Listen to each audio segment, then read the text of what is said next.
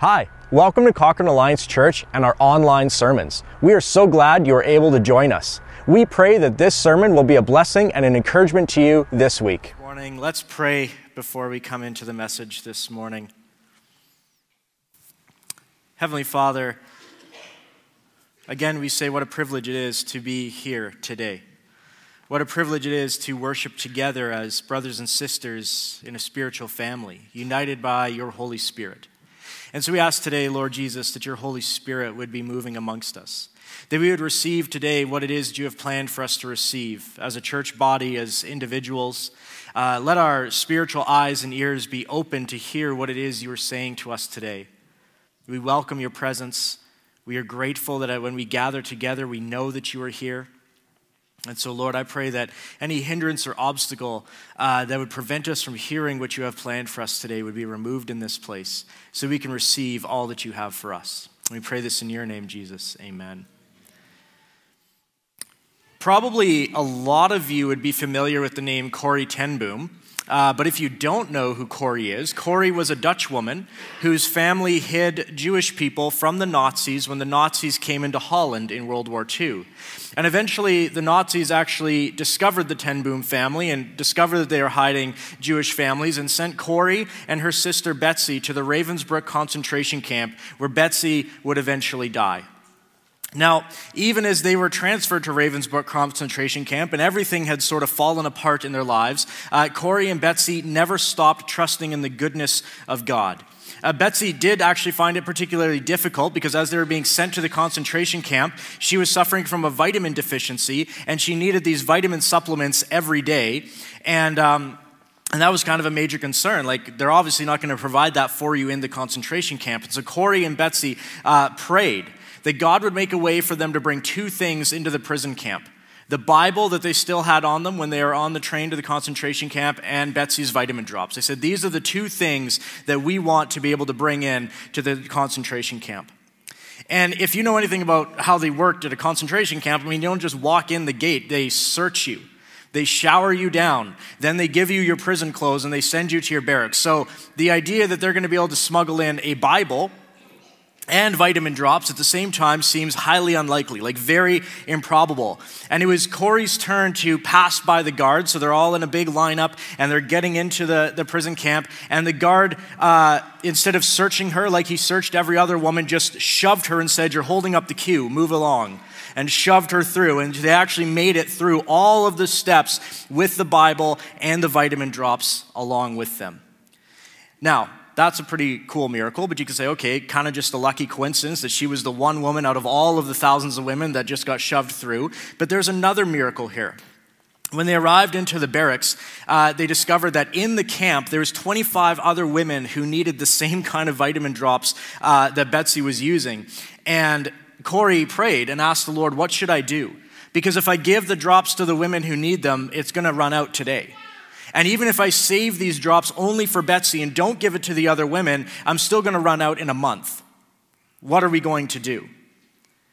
But Corrie felt like, well, what's the right thing to do? She lined up the women who needed the vitamin drops and gave each woman a drop. And then the next day she did it. And the next day she did it. And the next day she did it. And it just wouldn't run out. At one point, Corrie was looking at the bottle, trying to see how much could possibly be in there. Like, this is like the never-ending bottle of vitamin drops. We couldn't see through the glass. It was that dark brown glass, I'm assuming. She couldn't see it. And so Betsy just said to Corrie, just accept this as a surprise from the Heavenly Father who loves you. And every day they just kept on using these same drops over and over. And then one day a young Dutch woman who was also in prison with them came to Corrie and said, look what I found for you. She had been able to steal some vitamins from the staff supply room. And there was these big containers of vitamins. But Corrie, being very practical, was like, well, we'll finish the drops off first. And when the drops run out, then we'll use the vitamins. But that day there were no drops. And the drops had run out. And that's a story from Corrie's recollections of her time in Ravensbrück concentration camp. And it just comes to mind that God can provide all that we need. And I would suggest that miracles like the one Corrie and her sister witnessed are somewhat rare for us because we simply don't often need miraculous provision in that sense, like in that way. But miracles like this are not impossible, And they still happen occasionally today. You'll still hear stories where something needs to be provided, and it is provided, and it just doesn't run out until the appointed time. And so we're continuing our series in the parables and miracles of Jesus, and we're coming to one of my favorite miracles of Jesus, where Jesus feeds a crowd of 5,000 people with only 5 loaves of bread and 2 fish. Now, there's only 2 miracles that all the Gospels recount. All 4 Gospels recount only 2 of the same miracles, and this is one of them. The feeding of the 5,000 is so significant. The feeding of the 5,000 is just so important that every single Gospel writer said this needs to be told. So it's one of my favorites. And what I want us to, the nice thing is when you have all 4 Gospel writers telling us the same story, you can kind of fill in the details a little bit more, right? Because they all kind of remember different parts of the story, and then you can kind of create a whole. So I want to pull together some of the background to this miracle because Matthew, Mark, and Luke give us this really great picture of what's going on. And John's gospel gets the heart of the miracle but doesn't give us some of the background. So the whole setup to this miracle is that Jesus is trying to get away from the crowds. He's trying to get away from the crowds into the wilderness. Jesus has taken his disciples off into the wilderness, away from the crowds, away from the towns and villages. And why was he doing this? Well, for Matthew's gospel and Mark's gospel, we have 2 reasons, and they're both valid, like they're both the right reason. They're both accurate reasons. They're just different reasons, but they're both true. But in Matthew's gospel and Mark's gospel, there's 2 reasons. According to Matthew's gospel, Jesus takes his disciples off into the wilderness because they're grief-stricken. They've just received news that Herod has beheaded John the Baptist, and they're feeling the weight of that. And there is some relation between Jesus and John the Baptist. We don't know if Mary and Elizabeth were first cousins or second cousins, but there's some relation there, right? They might even be cousins. And so there's this grief that's upon them. And they go off into the wilderness just to have a place to process that grief. And Mark gives us a second reason for Jesus and his disciples going into the wilderness. And it's mostly that ministry has been crazy busy. And they are absolutely exhausted. It says in Mark's gospel that so many people were coming and going that the disciples themselves did not even have time to eat. And so Jesus says, come away with me to get some rest. Let's go off into the wilderness to just rest and recover from the work of the ministry that we've been doing. And so that's why Jesus and his disciples are trying to get away from the crowds. They go off into the wilderness. It's grief and exhaustion that bring Jesus and his disciples into the wilderness. But they arrive into the location that they're going, and guess who else is in the wilderness? 5,000 men who tracked him down there. And that number doesn't include the women and children who are there too. And so they are there at this point because Jesus has become so popular that people are just tracking Jesus down. Where's he heading? Oh, he got in that boat. He's got to be going over to that shore over there. Let's get over there too, and let's meet him when he gets over to that shore. And so this is what we read in John's gospel. We're picking up in John chapter 6. Sometime after this, Jesus crossed to the far shore of the Sea of Galilee, and a great crowd of people followed him because they saw the signs he had performed by healing the sick. Then Jesus went up on a mountainside and sat down with his disciples. The Jewish Passover feast was near. So according to Matthew, Mark, and Luke, Jesus' response to this massive crowd of people that's coming to him, he's exhausted. His disciples are exhausted. They're grieving. And he sees this massive crowd, and it says Jesus had compassion on them. He had compassion upon them. Now imagine this, imagine yourself, you're trying to get away. It's been an insane season. Everyone is asking something of you. And you're grieving this loss, and you show up and there's this massive crowd. Some of whom, there's 5,000 men. So these men, some of them probably brought their wives along. Some of them brought their children along. So we might be looking at closer to 10,000 people, which is like roughly a quarter of the population of Galilee at this time. And you have this gigantic wave of people coming towards you, and all you wanted was to get away, to rest and recover.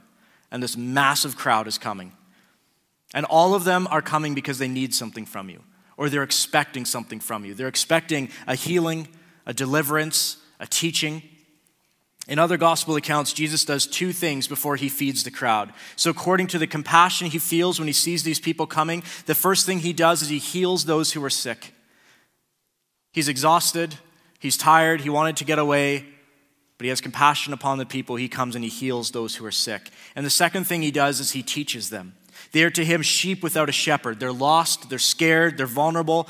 And while one of the gospels says that Jesus taught them many things, another gospel specifies that Jesus taught the people about the kingdom of God, which is what we looked at last week. He taught them about the kingdom of God. And I just want to kind of elaborate here using Mark Buchanan's words. He said, do you know what good news the kingdom of God is to the people? That there's a kingdom of God and you don't have to be rich and you don't have to be talented and you don't even have to be good to be a part of it. You just have to want to be there. And that's the good news message that the people are longing to hear, that there is a good king and a good kingdom and we can be a part of it. And so Jesus knows, as Mark continues to say, Jesus knows that these people are oppressed by kingdoms. They're oppressed by the Roman emperor and they're oppressed by King Herod. There's these tyrannical kings and emperors who do whatever they want whenever they want while they take your money and they take your land. And these people have been oppressed by kings, but they learn from Jesus that there is a good king. And this good king is on the move and they can come into his kingdom. And in this kingdom, the sick are made well. The ones who mourn are comforted. The meek actually inherit the earth, not the rich and the powerful. And that is very good news for spiritually hungry people.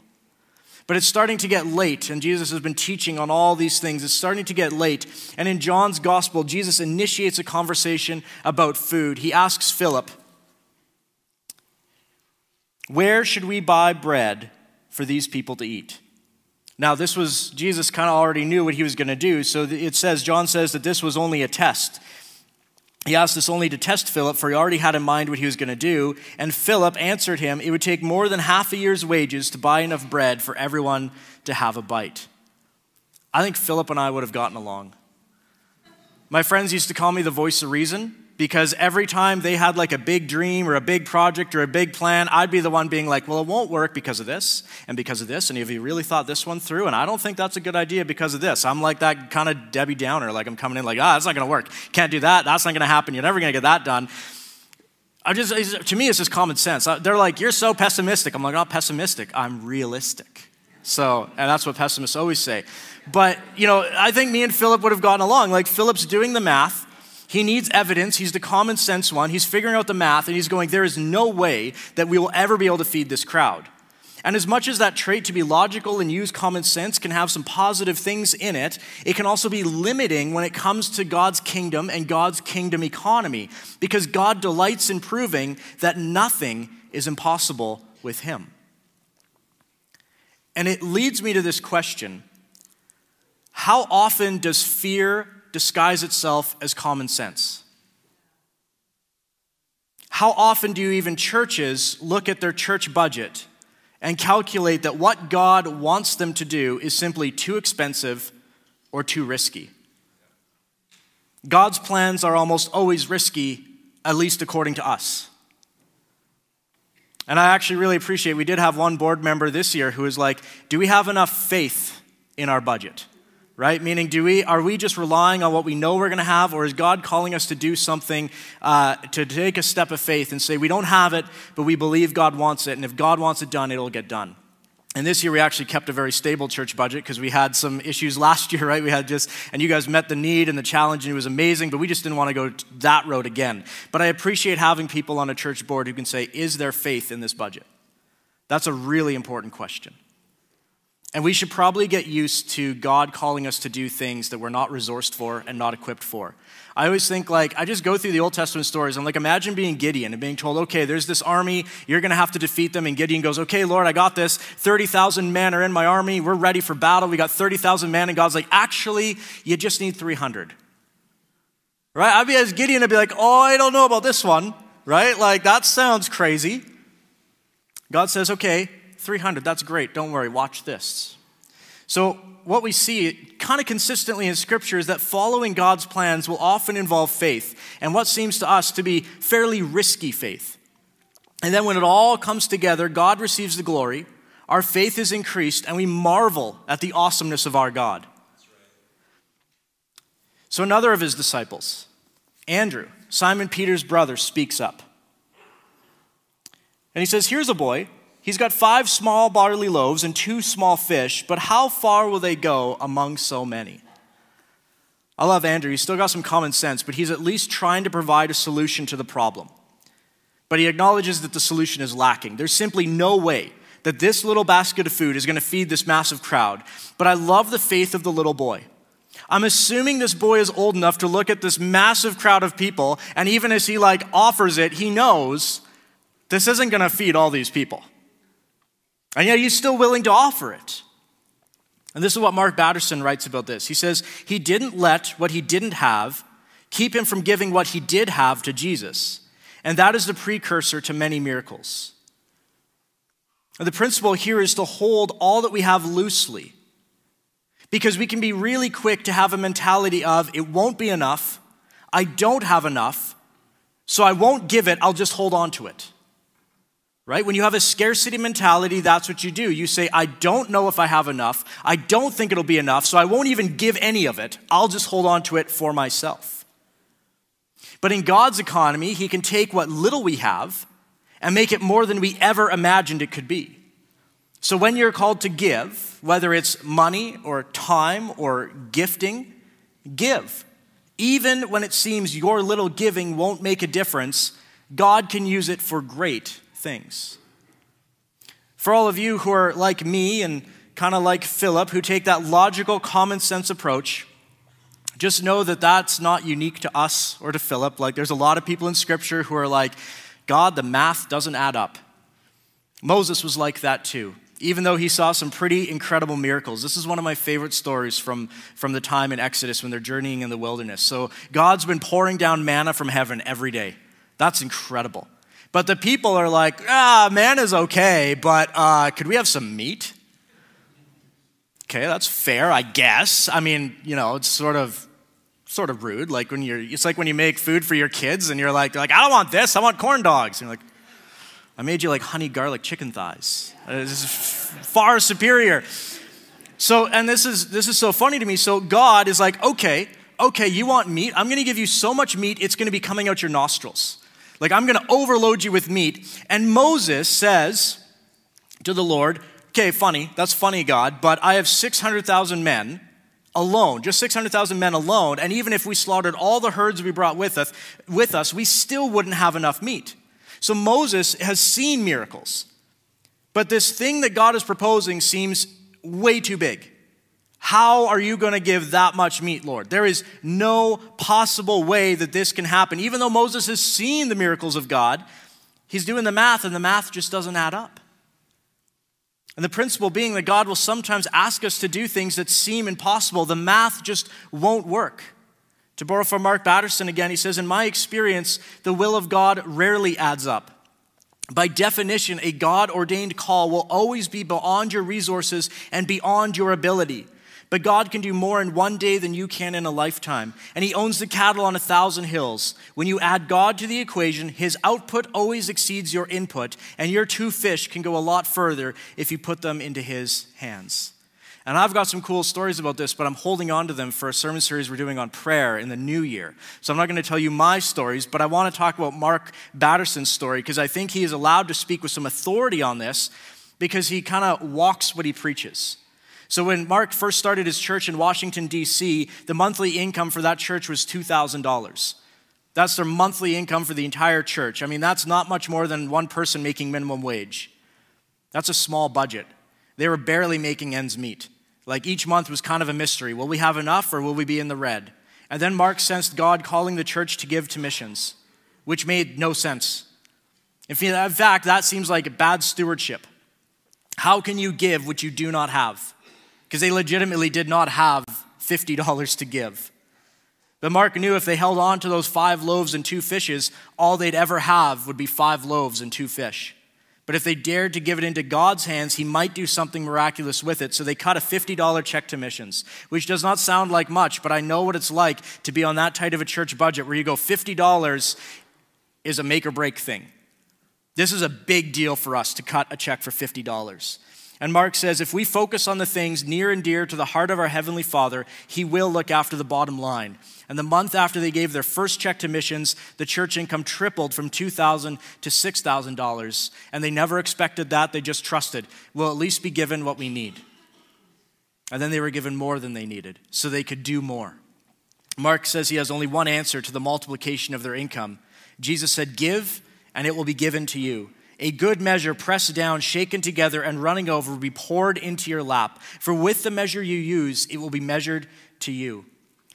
Now, I want to pause here because I know that there's prosperity gospel preachers who use passages like this to justify extorting money from their followers. So let me be really clear that I'm not saying that if we give, then we'll somehow become rich. That's not how God's economy works. The principle of giving in God's kingdom economy is that those who give are given more so they can give more. That's stewardship in God's kingdom economy. The more you give, the more you receive, the more you give again. There's no storing up of earthly treasures and riches, but a generosity to the work of God's eternal kingdom. That doesn't mean you can't have a retirement fund or you can't save up money for your kids to go to college, but it does mean, again, you can go back to listen to sermons I've talked about this, about ordering your priorities properly. So we look at this little boy. This boy gives all that he has to Jesus. And Jesus takes what this boy has, and he says this. Jesus said, "Have the people sit down." There's plenty of grass in that place, and they sat down. Jesus then took the loaves, gave thanks, and distributed to those who were seated as much as they wanted. He did the same with the fish. When they had all had enough to eat, he said to his disciples, "Gather the pieces that are left over, let nothing be wasted." So they gathered them and filled 12 baskets with the pieces from the 5 barley loaves left over by those who had eaten. After the people that saw the signs Jesus performed, they began to say, "Surely this is the prophet who has come into the world." And then they want to make him king by force. I love that last verse out. Because they're like, who wouldn't want to be under the rulership of a king who can just provide food? Like, we'll never be lacking for anything. We will be the richest kingdom on the face of the planet. We don't even have to grow our own food. He'll just make it happen. But just imagine that scene. This gigantic crowd sits down and watches Jesus with this little basket of food give thanks for it. How ridiculous would that have looked? How ridiculous would that have seemed? Jesus is thanking his Father for something he doesn't have. He's thanking his Father for something that hasn't happened yet. And then they start handing out that food. The people start coming to eat, and that basket never gets empty. Everyone has all that they need, and that basket, that one little basket, feeds close to 5,000 to 10,000 people. That's an astonishing miracle. But what is really interesting to me is how it's not limited to Jesus. Like sometimes like, oh yeah, Jesus is the Son of God, so like, he does these miracles. But we saw with Corey and Betsy ten Boom, these miracles of provision can still happen today. There's another story that was told by a really modern story, a guy named Joel Clark, who served on staff at a large church in South Africa. And he said during his time of serving on that church staff, his relationship with God, he would term it became a really professional relationship, but not personal. And he didn't get paid a whole lot, and he was low on money. His morale was low. His heart was hardening to all the things of ministry and all the demands on his time. Kind of, maybe like some of the disciples who were getting away with Jesus. I mean, they're busy, they're tired, they're exhausted. And it changed late one night, he said, when he was making a quick McDonald's run. He had just enough money in his pocket to get himself a Happy Meal. I don't know why an adult male gets himself a Happy Meal, but maybe he needed that little boost, little toy, I don't know, little apple juice. But he's going in to get himself a Happy Meal, and Joel said that he was so focused on his own issues and his own mind that he barely noticed these kids hanging out in the parking lot. But the Holy Spirit, for the first time in a long time, kind of gave that prompt, that still small voice of the Holy Spirit said, buy those kids some hamburgers.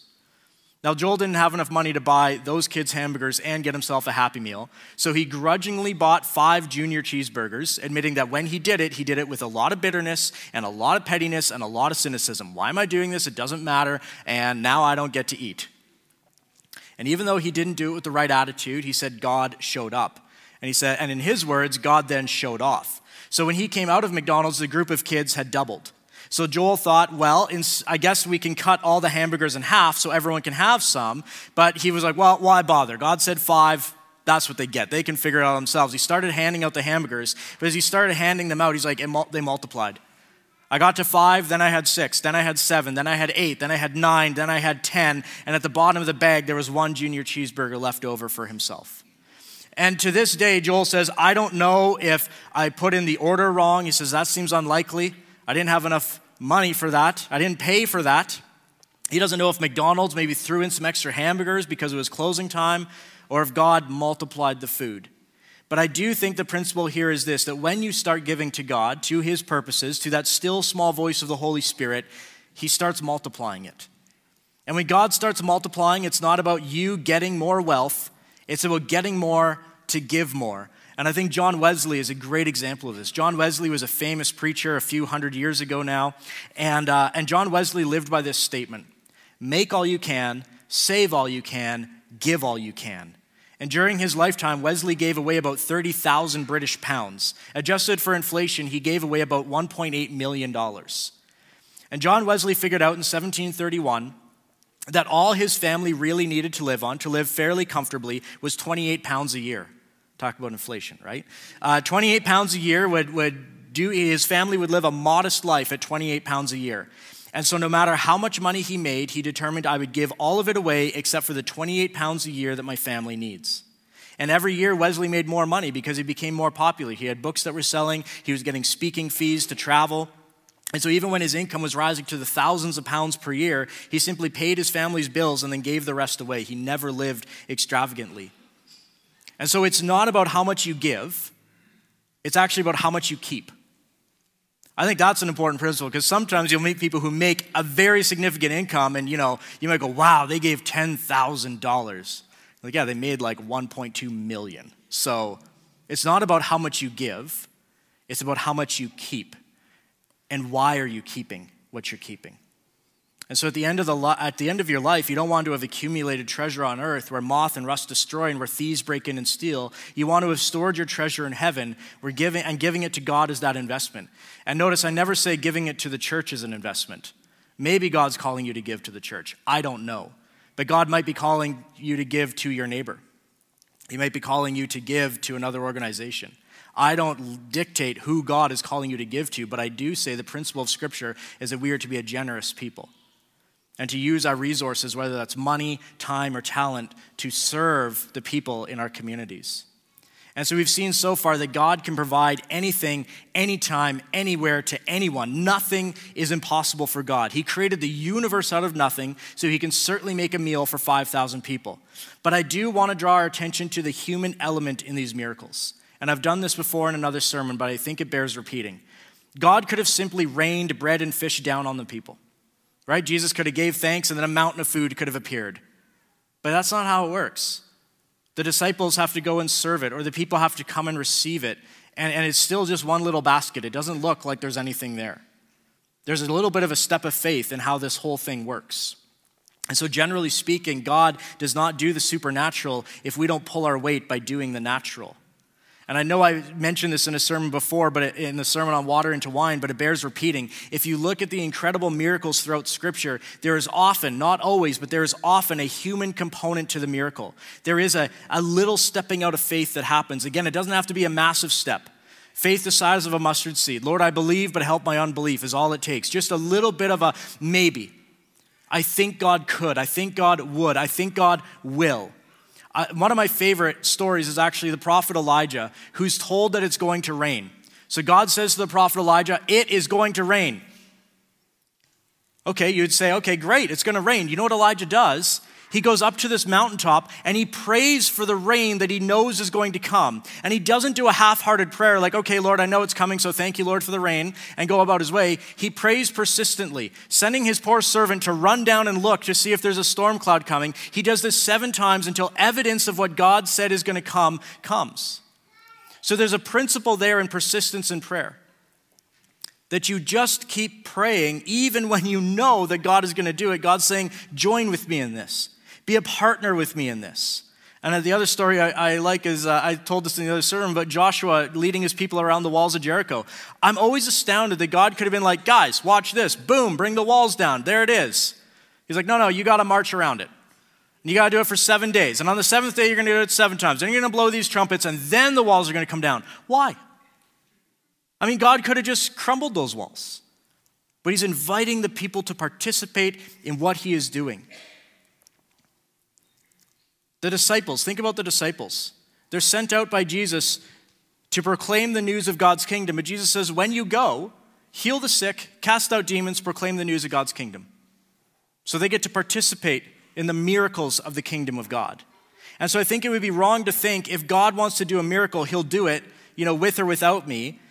Maybe God doesn't need you, but God has chosen to allow us to partner in a lot of his work. What an honor and a privilege for us. And I do believe we can sometimes miss out on seeing amazing and impossible things simply because we don't step out in faith. Now, God's will is going to be done. His kingdom is going to come. And if we're not willing to say yes to God, he'll find someone who will say yes, and it'll happen. But sometimes we don't have because we do not ask. James says in his letter, you do not have because you do not ask. And so I think sometimes we're afraid to give, or we're afraid to step out in faith because we feel like we don't have much to give, or we feel like we're inadequate to the task. You're always inadequate to the task. You're never going to be adequate. I always think of pastors, like as soon as a pastor thinks they're adequate to the task, I'm like, oh, that's a red flag. You don't want that guy. You want the guy who knows. You want the person who knows, I don't have what it takes. And so God, if you don't come through, this whole thing is going to fall apart. Because I don't have what it takes. And so I think we got to get over that fear. Look at this boy who offers the tiniest little basket of food to feed a multitude. He offers his inadequate amount, and God makes full use of it. So we can say this: Christ meets the needs of others through his inadequate people who yield their inadequate resources to him. It's just a matter of giving. I'll give what I have. I know it's not enough, but I trust that you'll take what my not enough and make it more than enough. And so in this miracle, Jesus then has all that he needs. A one boy willing to step forward and make a sacrifice of what he has for the sake of what Jesus is up to. All Jesus needs is one person to say yes and make a sacrifice towards it. And it's amazing what will happen if one person with faith will take what they have and give it.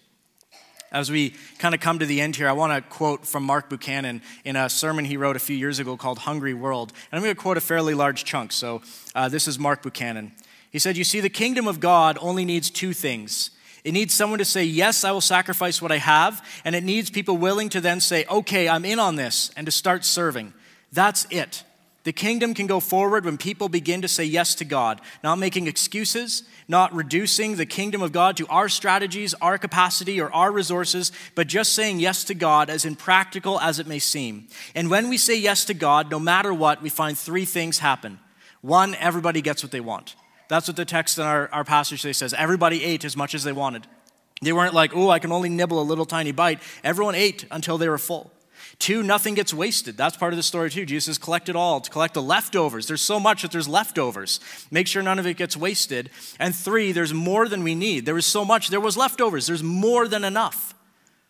That's the type of mentality we need to have about God's kingdom. But Mark says the opposite is also true. You can live into the scarcity mentality with resistance to the mission of God because you can't make the math work. It seems too big, too impossible. And if you live with the scarcity mentality, we're only ever going to do what we have the resources to do. He says you will be chronically dissatisfied. You will never have what you want. You will waste a lot, and you'll never have enough to go around. And he says, I know this because as a pastor, I've had a front row seat on this for 21 years. And so there's two ways that we can view the world. One is with a grand view of God's economy. Everything is his. If he wants you to do something, he'll give you the means to do it. Often, though, you're going to have to take that step of faith. I'm not adequate. I don't have what it takes. And God says, but go. He does that with Moses, right? Moses is like, I can't even speak good.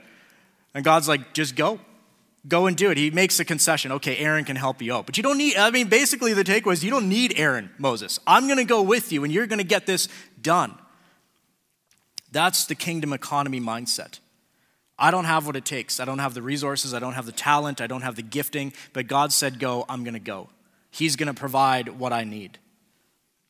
So that's the one mindset you can have. The other mindset is that scarcity mindset. You're not sure you have enough, so you hold back. You don't step out, and you miss out on partnering with God in the work he's doing because you're just not sure you're enough or there's going to be enough. I'm going to call the worship team up as we close here. Just as we summarize this, the miracle of Jesus in this miracle of the feeding of 5,000 proves to us that nothing is impossible for God. He can provide all that we need and even more than we need. But we have to take that first step. We have to offer to God whatever we have, and we can't let fear hold us back. We can't let ourselves fall into that trap of thinking that God's economy works like our economy, and most of all, we have to trust. We have to trust that we have a good Heavenly Father who will take what we give and multiply it and use it for his grand purposes, and then think to ourselves, what a privilege it is to be partners in the work of the kingdom. And the catch to all this is that God multiplies what we give for the sake of his kingdom, not for our bank accounts. As Jesus says this, Don't worry about these things, saying, what will we eat? What will we drink? What will we wear? These things dominate the thoughts of unbelievers, but your heavenly Father knows all your needs. Seek the kingdom of God above all else. Live righteously, and he will give you everything you need. And that's the reason I pray every week for this church, that we would know the plans that God has for us, that we would be diligent in seeking his kingdom first. Because I know that if we are doing what God has planned for us, if we are seeking first his kingdom, then he will provide all that we need, even if it seems impossible, even if the math doesn't add up. So my call for us as a church is to be brave, to be bold, to let's see God do the things that only God can do for his kingdom, for his glory, and for his purpose. And when you see God do things that only God can do, it inspires your faith, and you go, wow, God. I can't believe we get to be a part of this. And that's really the direction I think that God wants to move Cochrane Alliance Church, is to be a place where we go, I don't know how that happened except for God. God did it. That's a great place to be. I never want to be in a church where I can say, well, we accomplished this because we had this donation come in, and we were able to do this ministry because we had this capacity and we had these resources. That's all good and fine. And there's important things that come out of that. But really where I want us to be is in that place of, I don't know how that happened. I can't explain that except for a work of God. Let me pray for you, and then we'll worship together. Lord Jesus, I know even in a really wealthy and rich culture like we have in Canada, that we can still buy into the scarcity mindset, the feeling that we never have enough, it's never quite enough. And Lord, I pray that if that has a hold on us, that we would be willing to release that you would take what we have and you would do things with it that we never asked for or imagined, but we would just say, wow, God. So move us in that direction individually and then corporately as a church body. Let us be people who believe and trust in the kingdom economy. Let us believe that you provide all that we ask for and need, and even more than we asked for. So help our hearts, Lord, to believe that nothing is impossible. When you are calling us, when you are directing us, when we are following your leading, let us be brave, let us be bold. We ask these things in your name, Jesus. Amen. Let's worship together.